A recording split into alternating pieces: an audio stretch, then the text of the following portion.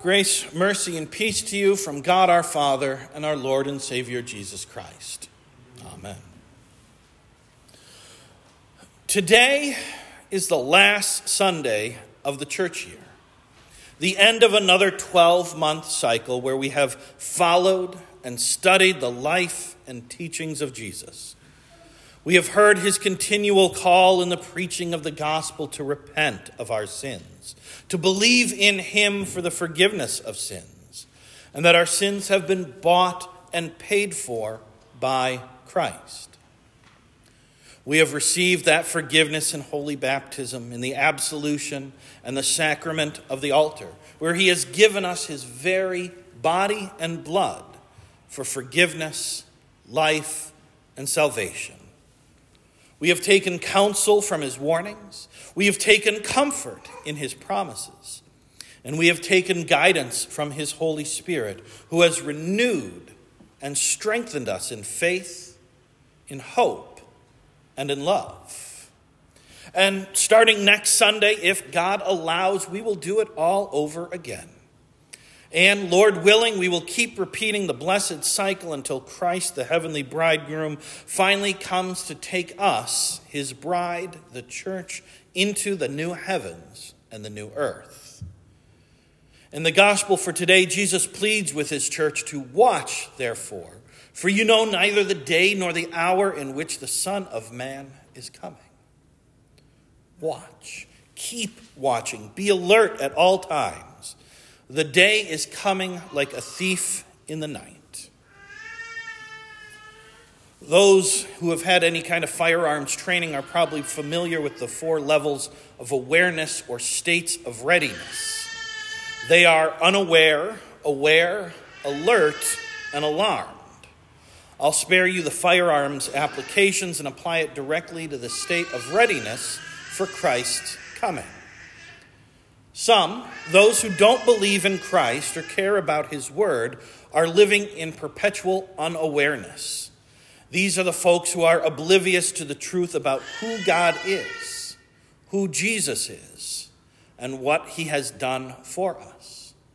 They don't believe he is coming for judgment at all, and so they go on living in their arrogance, idolatry, and unbelief. They are in darkness, as Paul wrote in today's epistle. And the day of the Lord will come upon them for their eternal destruction. Many Christians also fit into that unaware category. They are Christians in name only, caring nothing about the doctrine of Christ. They might have a general idea of who Jesus is, something they have made up in their own heads, and they are content with their made-up version of Jesus and consider themselves to be Christians. However, they have no awareness of their great need for the forgiveness of sins, nor faith in the blood of Christ to cleanse them from it. They think of Christianity as just one of many different paths to heaven.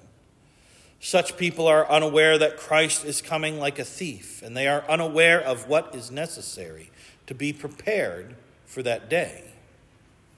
But you, dear fellow redeemed, are not like those who do not know the thief is coming. You are sons and daughters of light, sons and daughters of the day. Even though no one knows for sure when that day is coming, you know it is coming because you never stop hearing about it here in this place. How foolish we would be then not to keep watch, not to be alert, not to be focused and prepared to meet the bridegroom when he comes. Like 5 of the 10 virgins in Jesus' parable were unprepared, not watching, not alert. The 10 young ladies all knew that the bridegroom was coming. They were aware and they were eager to go out and meet him. But not all of them kept watch. Not all of them prepared for his coming. 5 were wise and 5 were foolish. Half of them were not ready when he came and were therefore locked out of the wedding feast forever.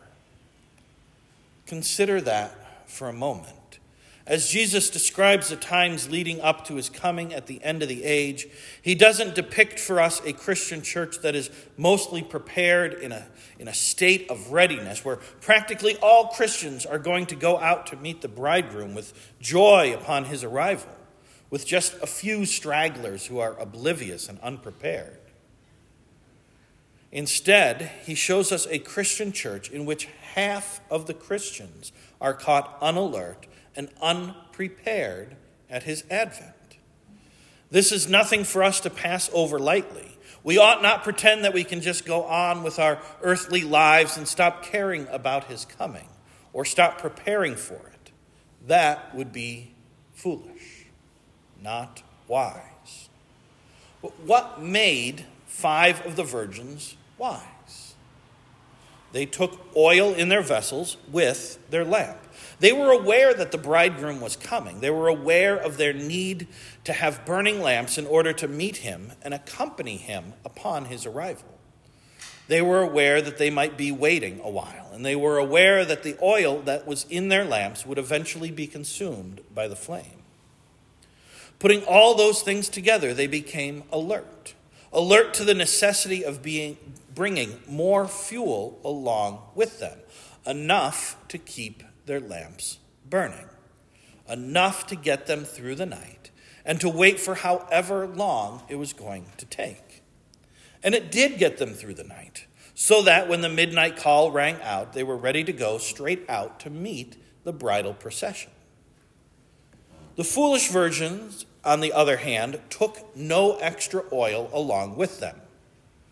Notice that Jesus does not say that they forgot to take extra oil, or that they had no opportunity to acquire extra oil. The only conclusion, therefore, was that they chose not to take it. They neglected to take it, even though they knew their lamps could not possibly stay lit all night long. They were counting on the bridegroom to arrive early. But they were as far off in their prediction of when the bridegroom was coming as political pollsters spouting off about election results. They assumed they would have plenty of oil to last. They assumed that they knew the exact hour of his coming. But he did not come early, and they did not have oil to last, and their lamps went out. Suddenly, they went straight from being vaguely aware that he was coming, shot right past the alert stage, and went straight to being alarmed at his arrival. And they should be alarmed. While the 5 wise virgins accompanied the bridegroom into the wedding hall, the 5 foolish ones scrambled to find a cellar of oil, but they were too late. And when they finally did show up at the wedding hall, the door was already closed, and they were locked out of the wedding hall, just like the rest of the world, even though they started out as friends and servants of the bridegroom. Locked out of the wedding hall, no longer acknowledged by the bridegroom, just as those who fail to watch for Christ's coming will be denied by Christ. Locked out of heaven and sentenced to eternal darkness and torment in hell, because they neglected the means by which they should keep their lamps burning. So what are these precious burning lamps which alone are required for entrance into eternal life? They are the burning lamps of faith. Not just any faith, of course, but faith in the true God, Father, Son, and Holy Spirit. And not just the knowledge of who this God is, but the reliance on this God and the trust in this God to save us poor sinners, who deserve only his wrath and punishment, for the sake of Christ alone, who died for our sins and was raised to life for our justification. It's as simple as John 3:16. For God so loved the world that he gave his only begotten Son, that whoever believes in him should not perish, but have everlasting life. For God did not send his Son into the world to condemn the world, but that the world through him might be saved. Hear and understand what the Holy Spirit teaches us in today's gospel. There is no such thing as once saved, always saved, or once a believer, always a believer. On the contrary, many who have made a good beginning, believing in Christ for salvation, have later made a shipwreck of their faith. In order for faith to remain, in order to persevere in the faith until the end, a ready supply of oil is essential. That oil is the gospel as it is preached and as it is administered in the sacraments. The vessels that hold it are the ministers of the word, whom God has called and given to his church. To, what did Jesus say? Feed his lambs, and to take care of his sheep until he comes. Let the word of Christ dwell in you richly in all wisdom, teaching and admonishing one another in psalms and hymns and spiritual songs, singing with grace in your heart to the Lord, as Paul wrote to the Colossians.